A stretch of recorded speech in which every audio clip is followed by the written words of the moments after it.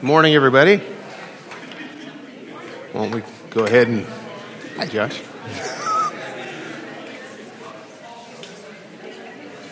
Why don't we go ahead and get started in a word of prayer, and then we can get into our study in Daniel.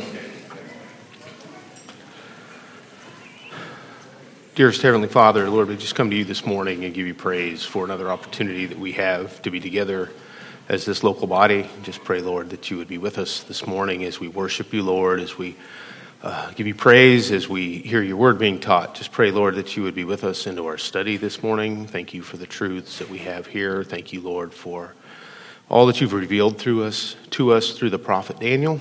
And Lord, we just pray that we would be attentive. Pray, Lord, that we would have understanding into your word. And we just thank you, Lord, for the plans that you have for the future. And Lord, I pray these things in Jesus' name. Amen. Okay. Daniel chapter 9, again this morning. If you'll turn there with me. As we study this wonderful prophecy given to us by Daniel, a man who was highly esteemed by God. In the last 4 verses of this chapter, we're seeing God's plan for the future of the nation of Israel. God is having his messenger, the angel Gabriel, deliver this message to Daniel in response to Daniel getting down on his knees and praying for the restoration of the people of God to the city of God, Jerusalem. So this is God's response to Daniel's prayer. This is God revealing to Daniel just how he is going to complete his plan for his chosen nation through the rest of human history. And this will lead them through to the coming kingdom of the Messiah. Now, if you remember, as we started the chapter, the Jews had been in captivity for close to 70 years. And according to what God had revealed to the prophet Jeremiah, it was close to the time that God had designated for the people to return from exile. God had told Jeremiah that the people would be sent away from the land for a period of 70 years, and we read last time in the book of 2 Chronicles in chapter 36 that the 70-year time period was significant.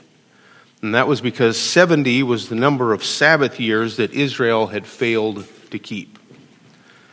God had determined all the way back in Leviticus 12 that when Israel had entered the land, the promised land, they should keep a Sabbath year. They would work the land for 6 years, planting and harvesting their crops and then tending their vineyards. But then on the 7th year, on that Sabbath year, the land was to be given rest. No crops, no harvesting, no tending of the vineyards. Well, they did start off doing it the way they were supposed to, but in the later years, they stopped. And 2 Chronicles 36 told us what happened because of this. It said in 2 Chronicles 36, verse 20, "And those who had escaped from the sword he carried away to Babylon, and they were servants to him and to his sons until the rule of the kingdom of Persia, to fulfill the word of the Lord by the mouth of Jeremiah, until the land had enjoyed its Sabbaths. All the days of its desolation it kept Sabbath until 70 years were complete." So the people of Israel had not kept the Sabbath for the land, had not given it rest, and so the Lord gave the land its rest. 70 years worth, one for each Sabbath that they had failed to keep. And if you calculate that out, you come up with a span of 490 years that they had failed to keep the Sabbaths. 70 7-year spans of time, or one could say 70 weeks of years. Now, that was the beginning of the captivity, but then we skip forward to Daniel chapter 9, and we're getting close to the end of that time. Daniel is getting, I don't know if excited is really the word, but I'm sure that Daniel is, we're not supposed to be there yet. But anyway, that's a little later. But Daniel's looking forward to this time when those 70 years are complete. And so he's praying to the Lord to fulfill his promise to the nation and restore them to the land. So Gabriel comes in response to Daniel's prayer, and he gives him this prophecy that we've been studying for the last few weeks. And now what have we seen? We've seen the end state in verse 24, where it said, 70 weeks have been decreed for your people and your holy city to finish the transgression, to make an end of sin, to make atonement for iniquity, to bring in everlasting righteousness, to seal up vision and prophecy, and to anoint the most holy place. So the future that Israel has to look forward to ultimately has to do with the ending of sin. No more sin, no more tolerance of sin, no more penalty for sin. It will all be taken care of, and there will be a perfect state. Everlasting righteousness, a direct communication with God, and the total focus of worship on the Creator in the way that He deems to be fit. That would be a completely opposite situation from what we have today. But this will take some time. How much time? Well, Gabriel says 70 weeks. 70 sevens. Now, this is 70 weeks of years, or 490 years. Remember, we just talked about 490 years a minute ago. That was the same number of Sabbaths that Israel had violated. Over the course of 490 years, they had gotten themselves into the mess that they were currently in. And now Daniel is told that in another 490 years, God would be bringing them into a state where all of their sins would be a thing of the past. The nation would be saved, and the kingdom would be ushered in on earth. Daniel had been praying for a promised restoration, and the Lord would deliver on that promise, but there was much more in store for Israel in their future than just currently sending them back to the land. And Daniel was now becoming aware of that as well. We saw the beginnings of the details in verse 25, which we looked at last time. It said, "So you are to know and discern that from the issuing of a decree to restore and rebuild Jerusalem until Messiah the Prince, there will be 7 weeks and 62 weeks. It will be built again with plaza and moat, even in times of distress." In this verse, Gabriel was going over the details of this time frame. Yes, it will be a 490-year process, and he's told him what will be accomplished at the end of that time, what the end results will be. But now there are things that will occur, or things that you could point to within that time frame, during that time frame. There are going to be at least 3 distinct periods, not at least, there will be 3 distinct periods within these 70 weeks. There's a 7-week period, then there's a 62-week period, and then there's a 1-week period. And they are broken out for us in these final verses. So the first major portion of this has to do with the 7 and 62 weeks, which are kind of dealt with simultaneously, or the first 69 weeks, 483 years, which is what we looked at in our last study. And that's when the clock starts ticking. But you remember, we talked about the map in the forest last time. If I'm lost in the forest, it's one thing if you give me a map, but it doesn't really do me any good if I don't know where I am when I'm given the map. Here we have to consider when the clock was supposed to start. What was the starting point for this timeline? We can't know when it will end or how long to figure out the timing of these events if we don't know what the starting point is.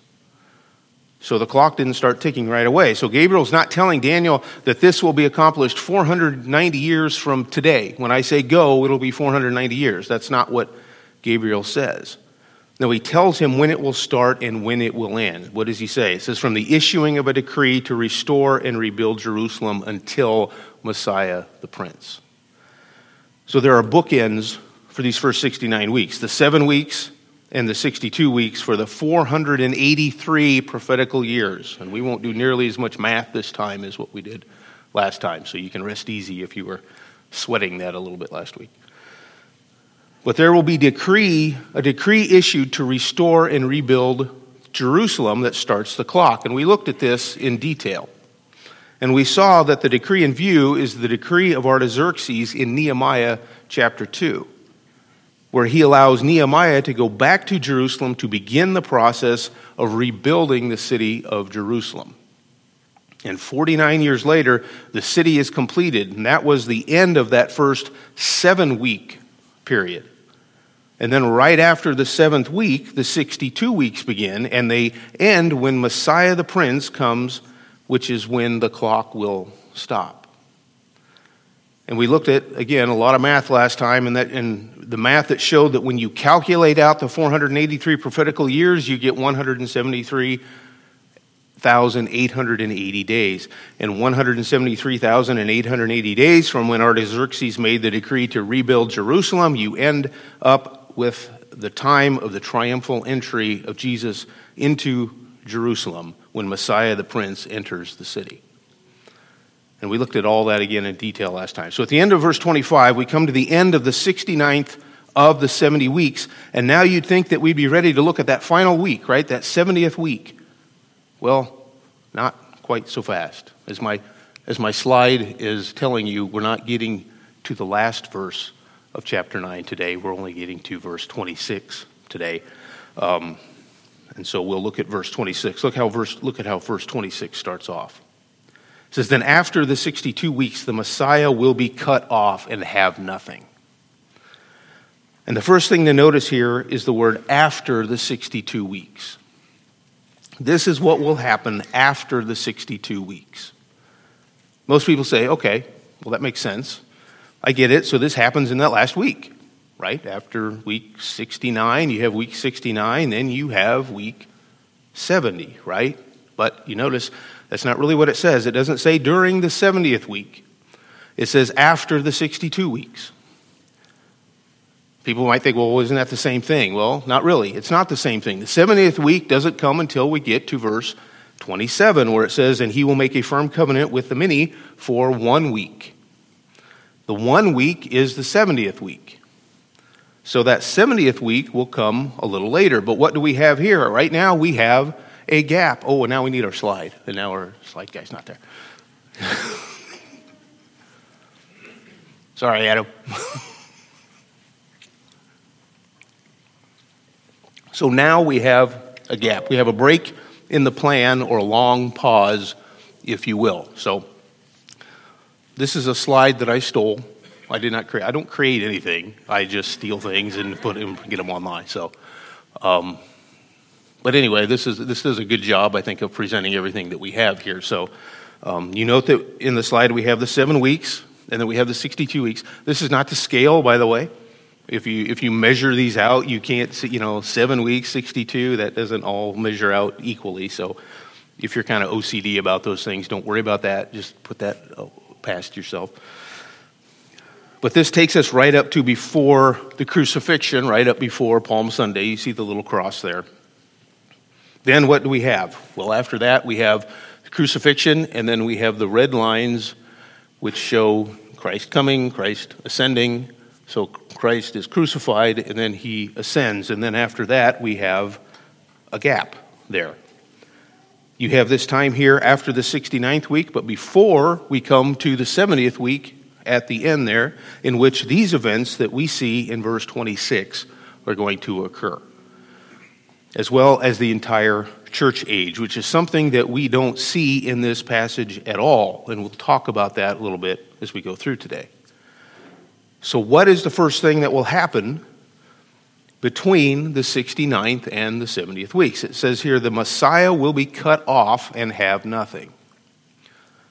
The phrase that's used here, will be cut off, is one word in the Hebrew, and it's a word that means to cut or to destroy. It's as in cutting flesh in two. Think of a butcher cutting off pieces of an animal. It's something that is hacked off, and there's our picture. This is a total separation of something. Interestingly enough, it is a word that came to be used for establishing a covenant. Back in Genesis 15, verse 18, it said, on that day the Lord made a covenant with Abram, saying, to your descendants I have given this land. The word for made in that verse is the word for cut off. The Lord cut off a covenant with Abraham. The reason for that is that covenants involved the cutting in half of animals with the pieces laid out opposite one another. And that's clearly seen earlier in that chapter in Genesis, where the animals are cut in half and set off to the side. There is a total separation of the two parts. The word can also mean to be killed or executed, as in the execution of a criminal. There are several times when Israel is told that those that break certain laws should be cut off from the people, and this is the word that's used in that instance. So what does this mean here? Which one does it mean? Is it to cut in half? Is it to kill?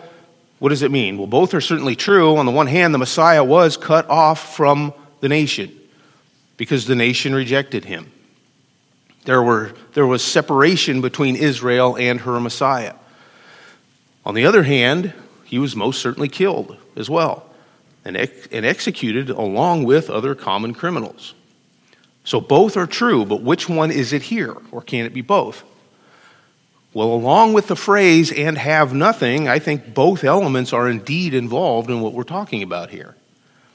Gabriel is telling Daniel that after the presentation of Messiah the Prince, instead of taking what is rightfully his as Messiah, sitting on the throne of David over the nation of Israel, he will instead suffer the death of a criminal.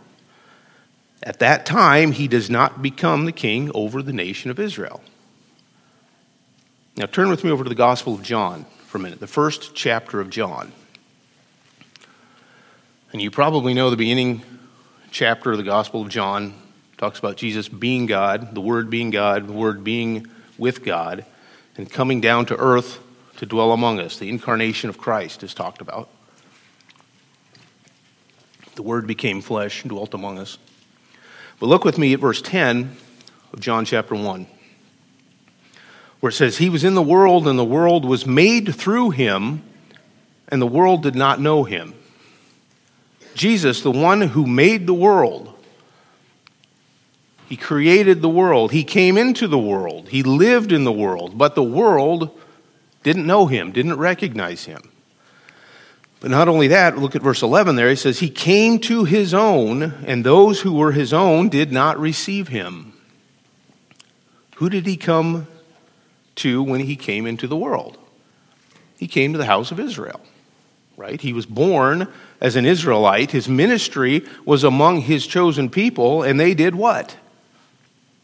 They rejected him. They did not receive him. Now, turn over to the second chapter of the book of Acts. In Acts chapter 2, Peter is addressing the Jews who are witnessing the events brought about by the coming of the Holy Spirit on the day of Pentecost. And in his address, he says this in verse 22. Acts 2:22.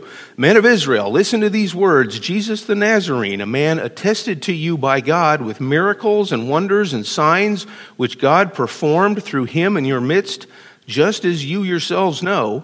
This man, delivered up by the predetermined plan and foreknowledge of God, you nailed to a cross by the hands of godless men and put him to death. And God raised him up again, putting an end to the agony of death, since it was impossible for him to be held in its power. This man, Jesus of Nazareth, you put to death," he says. "You delivered him up to be nailed to a cross, to suffer a criminal's death. But again, he rose again. God raised him up." Now, in the next few verses, Peter talks about how David prophesied of the Messiah, the Christ being resurrected from the dead in just the same manner. David wasn't talking about himself, but because Peter was pretty sure that David's body was still in the grave. So he was talking about Christ. And that's what he says when he comes down to verse 31, still in Acts 2, and he says, "He looked ahead and spoke of the resurrection of the Christ, that he was neither abandoned to Hades, nor did his flesh suffer decay." It was the Christ who would be raised. It was the Christ who would suffer and die, and then rise again by the power of God. Just like what had happened to this man, Jesus, that he's telling these Jews about. And so, what is his conclusion to this? Look at verse 36. "Therefore, let all the house of Israel know for certain that God has made him both Lord and Christ, this Jesus whom you crucified," he says. This Jesus, whom the nation had crucified, was their own Messiah. Messiah the Prince, the one who had been delivered to them just as Gabriel had told them. And then at their own hands, he was cut off and had nothing. They had put their own Messiah to death. And this started a period where God turned away from the nation of Israel and turned his attention towards other nations. It's this period of time that we know of as the gap there, the church age gap. A lot of people don't like the term gap. It's just a simple term. It just means it's a period of time between the weeks, the 69th and the 70th week. I want to take a look at a few verses that talk about this here. One of the ways in which God had told Israel that they would be judged would be by other nations. And we've seen that time and time again. You look through Judges, and it's other nations that come in and discipline the land, and things happen to the land.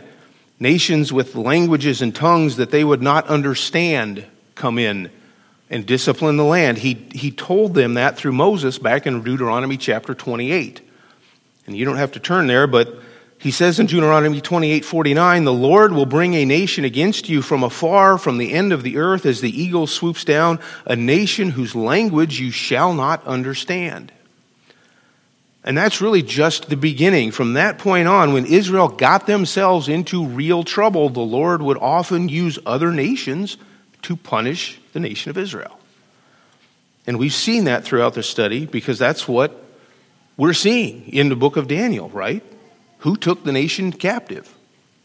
Babylon, right? Another nation, a nation with another language, just as God told Israel that he would do and how he would punish them. Turn with me over to the book of Hosea, just a book over from Daniel, so probably just a few pages from where you're at in Daniel 9. Hosea is an interesting character because his life is going to be the parallel for his prophecy. You kind of have to feel a little bad for Hosea if you know anything about what's going on in Hosea, because God has him use his own family as an object lesson for Israel and for Judah. So look at Hosea chapter 1, down to verse 2. It says, "When the Lord first spoke through Hosea, the Lord said to Hosea, 'Go take to yourself a wife of harlotry, and have children of harlotry, for the land commits flagrant harlotry, forsaking the Lord.' So he went and took Gomer, the daughter of Diblaim." And here's step number 1. Hosea, go get yourself a wife. Unfortunately, she won't be a faithful wife. Right? Talk about bad marriages right off the bat, but she's not going to be a faithful wife. Just be glad that you're not Hosea. But that's not all. When Hosea and Gomer start to have kids, and the kids' names all have significance. It continues on. It says, "And she conceived and bore him a son. And the Lord said to him, 'Name him Jezreel. For yet a little while, and I will punish the house of Jehu for the bloodshed of Jezreel. And I will put an end to the kingdom of the house of Israel.'" Verse 5, "And it will come about on that day that I will break the bow of Israel in the valley of Jezreel." Then she conceived again and gave birth to a daughter. And the Lord said to him, "Name her Lo-ruhamah, for I will no longer have compassion on the house of Israel, and that I should ever forgive them. But I will have compassion on the house of Judah and deliver them by the Lord their God, and will not deliver them by bow, sword, battle, horses, or horsemen." When she had weaned Lo-ruhamah, she conceived and gave birth to a son. And the Lord said, "Name him Lo-ammi, for you are not my people, and I am not your God." So the happy couple has 3 kids. The first son is named Jezreel, which is a name for a place where Israel will be judged, right? You think about naming your kids, right? And it's like, oh, what does that name mean? Well, Meteor strike. Exactly, yeah. Well, they have this little daughter. I feel the worst for the daughter, right? They have this little daughter. Her name is Lo-ruhamah. Cute little girl. Little Lo-ruhamah. Yeah, her name means no mercy. That's a fun name, right? Signifying that God will no longer have mercy or compassion on the nation. Then another little boy, Lo-ammi, which means not my people, signifying God's rejection of the nation. And you see, through these names and this lesson, God is telling the nation that there will be a time when they are cut off, when they are under judgment. He will not show compassion or mercy on them, and they will not be his people. Now, I say that, but let's keep in mind that at the end of the prophecy, they're restored. So that's very important to keep in mind. They will be restored at a point in time, and that's when we'll talk about in the 70th week or at the end of the 70th week. But what will happen when this time when they're not his people? What will happen? Well, again, we don't see it in Hosea, but we know from the New Testament that he will turn his attention to another people.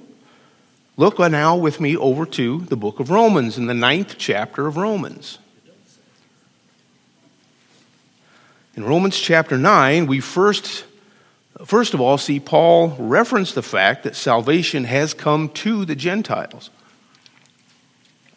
It's not the first place that we see that salvation comes to the Gentiles, but this is where Paul starts to talk about it. In Romans 9, look down at verse 30. He says, "What shall we say then? That Gentiles who did not pursue righteousness attained righteousness, even the righteousness which is by faith.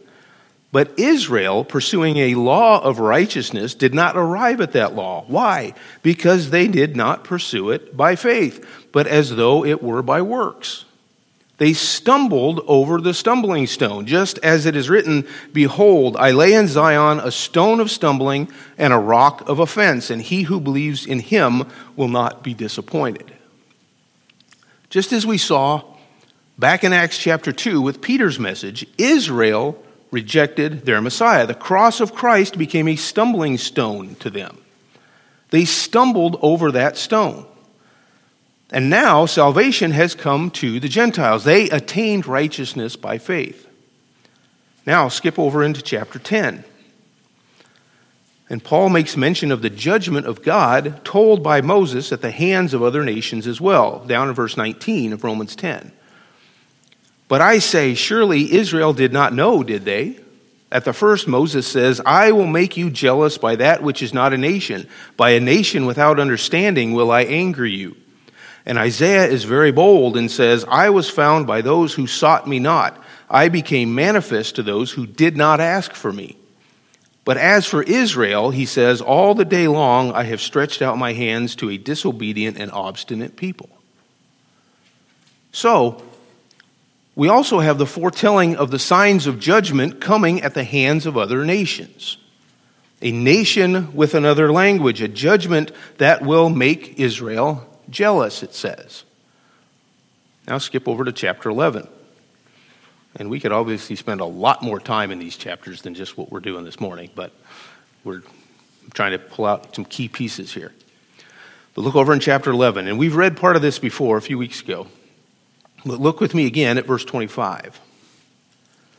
He says, "For I do not want you, brethren, to be uninformed of this mystery, lest you be wise in your own estimation, that a partial hardening has happened to Israel until the fullness of the Gentiles has come in." Now we saw this part again a few weeks ago. This has to do with the age that we're in now, the gap in time between the 69th and the 70th weeks of Daniel. The gap in time where God is not focused on Israel because they are still under judgment. But he's now focused on the Gentile nations until the fullness of that time comes in. This is a mystery. It's something that was never revealed in the Old Testament. Israel didn't know about it. Daniel didn't know about it. When Gabriel is revealing this to Daniel in Daniel chapter 9, he couldn't see the gap in time between the 69th and 70th weeks because Gabriel doesn't talk to him about it. But here, Paul gives us something of an explanation of it. And remember, what was Paul? Paul was the apostle of the Gentiles, right? The Gentiles, we see that in verse 13 of Romans 11. The Gentiles were his primary mission field. So now, since the mystery of salvation coming to the Gentiles has been revealed, now we know about it. And we are aware of this time period. So then, after the fullness of the Gentiles has come in, what happens? Look at verse 26 in Romans 11. And thus all Israel will be saved. Just as it is written, the deliverer will come from Zion. He will remove ungodliness from Jacob. And this is my covenant with them when I take away their sins. Here is the national salvation. And we talked about this when we went through the 6 decrees back in verse 24 of Daniel 9. The time when the sin will be gone, the righteousness will be the norm, when Israel as a nation is saved. Now we're not quite done. Look at verse 28. And Paul is talking about their current state, which is true of them during this church age gap. He says in verse 28, from the standpoint of the gospel, they, that's the Jews, they are enemies for your sake, but from the standpoint of God's choice, they are beloved for the sake of the fathers. For the gifts and the calling of God are irrevocable. For just as you, Gentiles, once were disobedient to God, but now you have been shown mercy because of their disobedience. So these also now have been disobedient in order that because of the mercy shown to you, they also may now be shown mercy. For God has shut up all in disobedience that he might show mercy to all. And you see here, this is how the whole plan works together, a plan for Jew and Gentile alike. We, as Gentiles, were disobedient. But because of Israel's disobedience, God took that gift of salvation and offered it to us, Gentiles, instead. Now, as it's offered to us to make Israel jealous, you think about that and it's like you could really have a self-esteem issue with that, right? It's like, oh, we were offered salvation so that just to make Israel jealous. Well, you know what? Whatever reason we were offered salvation, that's a good thing. But now it's offered to us to make Israel jealous. The end result of that is to come full circle and bring salvation once again to Israel when God will complete the plan. After the fullness of the Gentiles, the church will be taken up in the clouds at the rapture, and God will complete his plan for the 70 weeks after that time. And in that way, he will bring about the restoration of his chosen nation. Mercy will be shown to all, Jew and Gentile alike, right? The church age will be completed with the church age saints either resurrected or raptured. And that's what the little hook there, the little fish hook there indicates. That's the time of the rapture. Jesus comes in the clouds and takes the church back with him. So the church will be completed with the church age saints resurrected or raptured, and then the nation of Israel will be saved at the end of the 70th week of Daniel. So all that to say, the whole reason I went over that, there is a gap in time. Daniel didn't write about this gap because Daniel didn't know about this gap. He wasn't told about this gap. But these events that we are seeing here in verse 26 after the end of the 69th week are things that take place within that gap in time. And that only makes sense. There are a few other things that Israel says that take place here that only make sense if the plan of the 70 weeks is suspended or put on hold for a time. And we take a look at those now in verse 26, if you're back in Daniel 9. Where he says, and the people of the prince who is to come will destroy the city and the sanctuary, and its end will come with a flood. Even to the end there will be war. Desolations are determined. So here is described an event, the destruction of the city and the sanctuary. Now, if you think about it, that's a little odd here. Yeah. Quick question backing up. Okay. Finish the section on looking forward to the New Testament. Yeah. Can you comment on the way when you study this, the New Testament interacts with the Old, and how we should handle that? How we should handle how they interact together. What's the role of the Old Testament? What's the role of the New Testament? Sorry, I didn't hear that part. The role of the Old Testament and the role of the New Testament, how they interact together, how we should handle that when we're looking at if we're looking at them a little bit different. Yeah. Well, I'd say that definitely there's a progression, right? The Old Testament talks about certain things and reveals certain things. Then we get to the New Testament and more things are revealed, right? More things that we didn't have in the Old Testament. Paul talks about the mystery, right? He talks about it it's in Ephesians specifically. He talks about it, he refers to it here, where there's things that when God has revealed to him different aspects of what happened with Israel that Israel didn't know about. I think even Peter refers to it a little bit as well. Things that the prophets and the angels didn't even know about. So there's a lot of. So when you look at the Old Testament, there's things that you read in the Old Testament that everything is true, and this, from the perspective of what we're seeing in Daniel 9, this is what's going to happen to Israel, right? But with this gap in time for Israel, they didn't know that this period would be suspended. They didn't know that the Messiah, they should have known that Messiah would be cut off. If Messiah hadn't have been cut off, you could make the case, now obviously, sovereign plan of God, you have to work all that in, but you could make the case that if Israel hadn't rejected their Messiah, then we could have gone straight into the kingdom at that point in time. But that obviously wasn't what happened, and Gabriel even mentions that here, right? Messiah is cut off instead of him being accepted. So, but I think if I don't know if I'm answering your question or not, or if there's, okay. So, what's that? Thank you. Sure. If there's more that you, okay. All right. So now, the rest in verse 26 here. People of the prince who is to come will destroy the city and the sanctuary, and its end will come with a flood. Even to the end there will be war, desolations are determined. So here's described an event, the destruction of the city and the sanctuary. Now, what did we just read in verse 25? We didn't just read it, but when we read into verse 25. There is coming an issue of a decree to restore and rebuild the city. Right? Now, wait a minute. So right now, from Daniel's perspective, the city, think about the time frame. From Daniel's perspective, when he's getting this from Gabriel, the city and the sanctuary are in what condition? They're destroyed, right? They've been burned down. They're destroyed. They're in shambles. The temple has been torn down. The walls of the city are rubble. The city has been burned. Now, Daniel has just found out, just a verse earlier, that there will be a decree to restore and rebuild the city. Plaza and moat, inside and out, and that will be accomplished within that 49-year time period. And then what?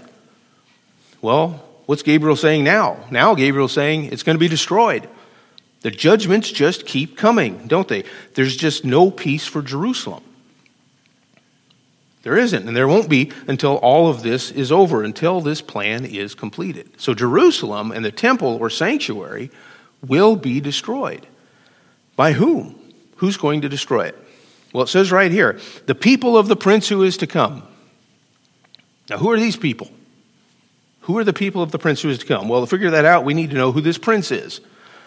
And then we'll know who his people are. Well, we've just seen a prince, right?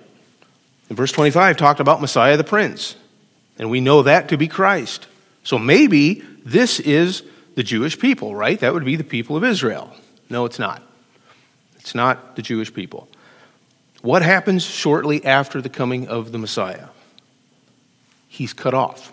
We just saw that. He is rejected and he's put to death by his own people. He is separated out from the discussion, at least from the discussion here, the immediate discussion. So this isn't talking about Messiah the Prince. This is talking about another prince. This is talking about a prince who is to come. Someone who has not been on the scene yet. And actually, he isn't even on the scene in our day and age. He's still to come when these things happen. So who is this? Well, who have we seen before who's coming in the future? This isn't the first time that we've seen someone coming. Back a page or two over to chapter 8 and verse 23. This is the previous word that Gabriel had delivered to Daniel from the Lord. Verse 23 says, "And in the latter period of their rule, when the transgressors have run their course, a king will arise, insolent and skilled in intrigue, and his power will be mighty, but not by his own power. And he will destroy to an extraordinary degree and prosper and perform his will. He will destroy mighty men and the holy people. And through his shrewdness, he will cause deceit to succeed by his influence. And he will magnify himself in his heart, and he will destroy many while they are at ease.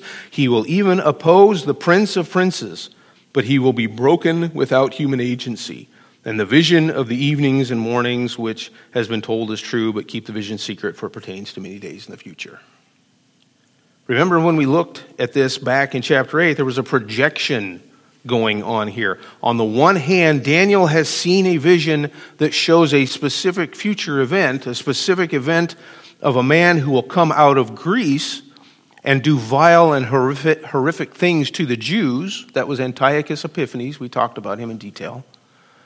But the interpretation of that vision goes beyond just that event and looks ahead even further into the future, many days in the future.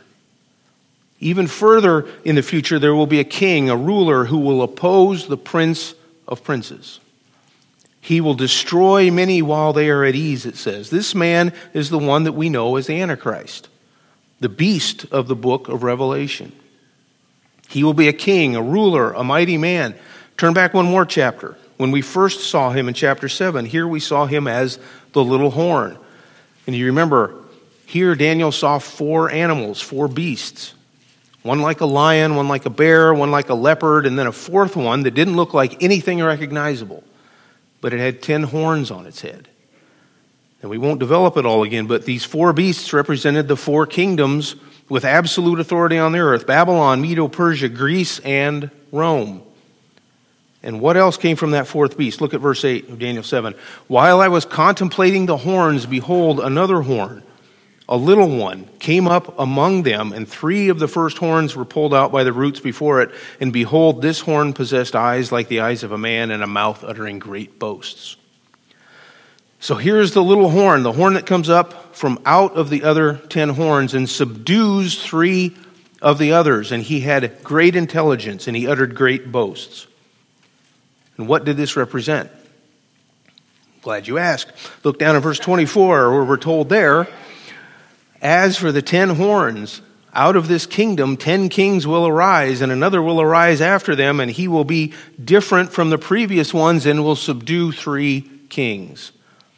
This little horn represents a king who will subdue 3 others. But this king will come out of this 4th beast, which is Rome, the Roman Empire. And we saw back then this will be a revival of the Roman Empire, characterized in some way. We can't say with absolute certainty how, but somehow characterized by a 10-fold division with 10 leaders or 10 rulers at the helm. And then out of these 10 rulers, this one, seemingly insignificant one, will emerge, remove 3 from power, and take over the rest. This is the ruler, or king, that we're talking about. But in chapter 9, he's not called a king, and he's not called a horn. He's not called the Antichrist. He's called a prince. Why? Why is he called a prince there? Well, I believe it has to do with the contrast between himself and the Messiah. This word for prince is the same word used for prince when referring to Christ in verse 25. But back then, the word for Messiah is also used, and that's the word that means the anointed one. So there we had the anointed prince. The anointed prince will be cut off.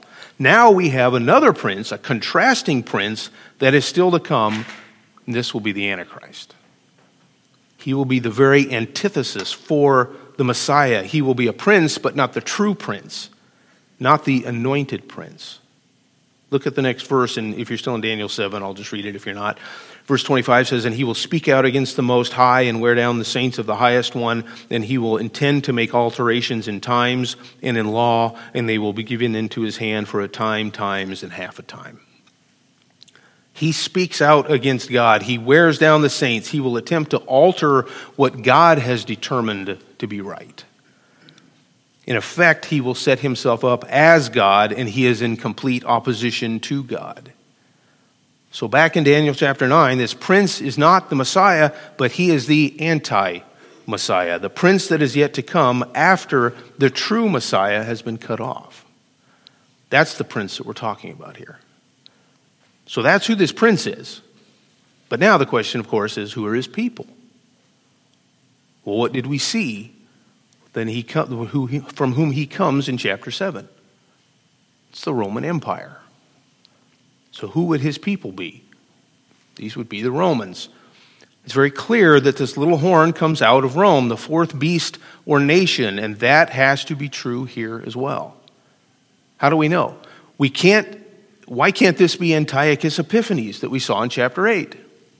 Because at this time, after Messiah is cut off, Rome is the only nation of the four that is left. And Antiochus came out of what nation? He came out of Greece. So we know for sure that this is not Antiochus. And the Greeks, in view here, this is the Roman Empire. Who was in power when Jesus was crucified? It was Rome, right? They are the last ultimate empire that the world will know. So we have the same people. There is a gap in time. We're talking about the people that live in the first phase of the Roman Empire. The Antichrist will come in the second phase when we have a 10-nation confederacy of some sort. But they are of the same people. That's who's seen here. Now, Gabriel also mentions the destruction of the city and the sanctuary. These would be the events of 70 AD. You know what happened in 70 AD? Romans destroyed the city of Jerusalem and everything in it, including the sanctuary and the temple. Jesus himself made reference to this event, this time in the Gospel of Matthew. We have time. Turn over to Matthew 24. I know we're going to be in Matthew 24 in a few weeks, but hopefully I'm not stealing Josh's thunder.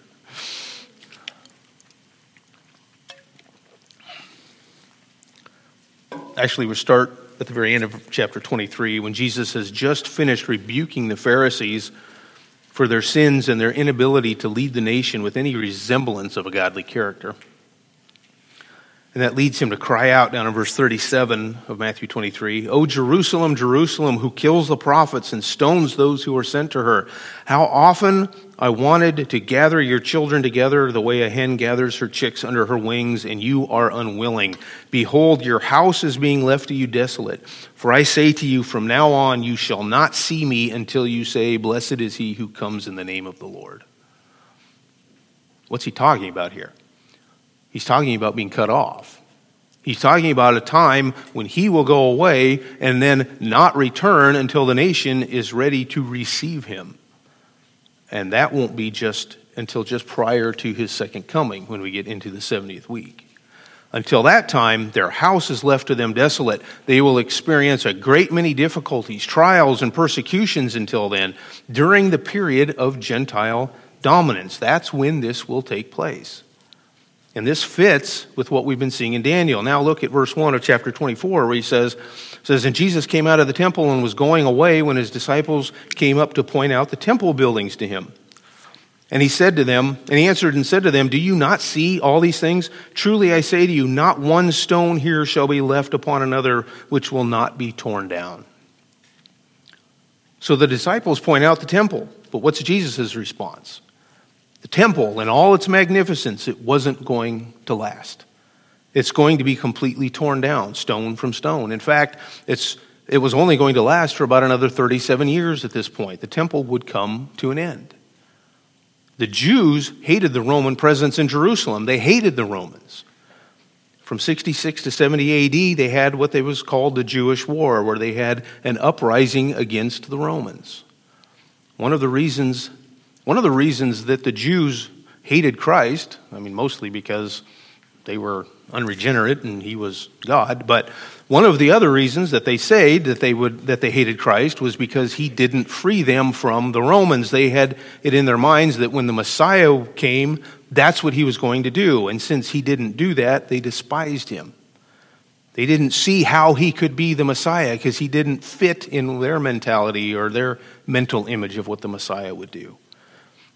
But this attitude was prevalent for a long time, and in 66 AD, the Zealots started to rise up. They would assassinate Romans in the street. They would sneak up on them with daggers. They refused to offer sacrifices to the emperor, in effect declaring war on Rome. And this upstart little country started to become a thorn in Rome's side, and so the emperor sent in troops. In fact, he sent in a flood of troops. And what does it say in verse 26 of Daniel 9? And its end will come with a flood. This is not a flood of water, but it will be overrun like a flood, and that's exactly what happened. Jews were made slaves. They were completely subdued by the Romans. And in 70 AD, Rome besieged the city of Jerusalem. They built up mounds around it so that none could escape. And they would attack the city with weapons. They would throw stones and other large objects over the walls. They killed many, but many of the Jews also starved to death. And the historian Josephus describes a lot of this. That's how we know a lot about what happened at that point in time. But in the end, the city is torched. The temple, as grand as it was surrounded by scaffolding, and fires were set around its walls, fires on all sides. They generated heat around the walls. The walls started to crack and break apart, and no stone was left upon another. And this is just as Jesus said it would happen. And that was really the beginning of the events that Israel would have to go through during this gap in history for them. Keep a finger in Matthew 24. We'll come back here in just a minute. What does Daniel say at the end of verse 26? He says, even to the end there will be war. Desolations are determined. I think we have here is another filling in of the gap, an indication of what will happen starting from the destruction of Jerusalem until the final week of Daniel. This is indicating the troublesome times that Israel will endure right up until the end. It isn't going to get better for them. In fact, it's going to be marked by nothing but hardship and turmoil. If you're still in Matthew 24, we'll read again verse 3, and it says, and he was sitting on the Mount of Olives. The disciples came to him privately, saying, tell us, when will these things be, and what will be the sign of your coming and at the end of the age? And Jesus answered and said to them, see to it that no one misleads you, for many will come in my name, saying, I am the Christ, and will mislead many. And you will be hearing of wars and rumors of wars. See that you are not frightened, for those things must take place, and that is not yet the end. The disciples heard him saying that he would be leaving, and they heard him say that the temple would be destroyed. They want to know, what will be the sign of his return when he comes back? How will they know when he's coming back? They didn't know if it would be in a year or 10 years or 2,000 years.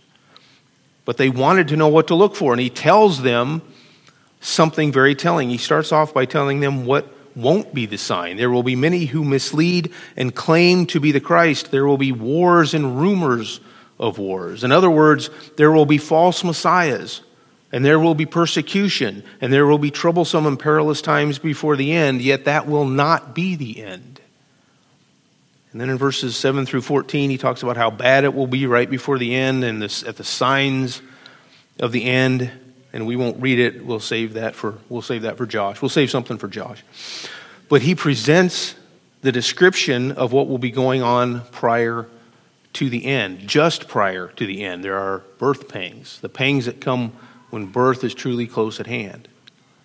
So what he's telling them is that these things will happen and they will get worse and worse and worse right up until the time of the end. And the time of the end is what's coming next in Daniel chapter 9 in verse 27, which we'll save for next week.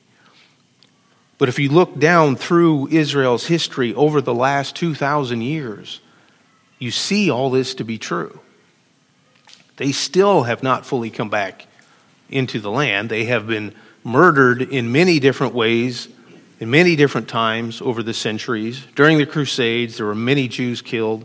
They were murdered at the hands of people like the Russians, the French, the Germans.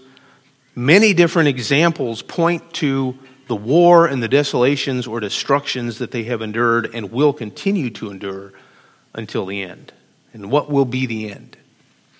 The end will be that 70th and final week, that final 7-year period when God's plan will all come back to focus on the nation of Israel.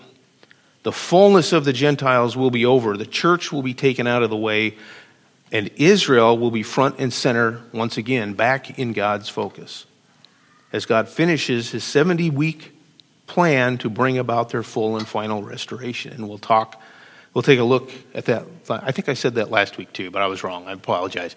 Next week, we'll take a look at that final week. Let's close in a word of prayer. Dear Heavenly Father, Lord, we just come to you once again. Lord, we give you praise for your plans. We give you praise, Lord, for the things that you revealed to Daniel. We give you praise for the things that you've revealed to us through the apostles, through the New Testament, Lord. And Lord, we just thank you so much for just the way that you work all this out. Lord, we thank you for the gospel coming to the different nations, Lord. We thank you for the way that the gospel is meant to be shared with everyone, and we just praise you and thank you for that. And we pray, Lord, that would be first and foremost on our minds, to be sharing the gospel with those around us.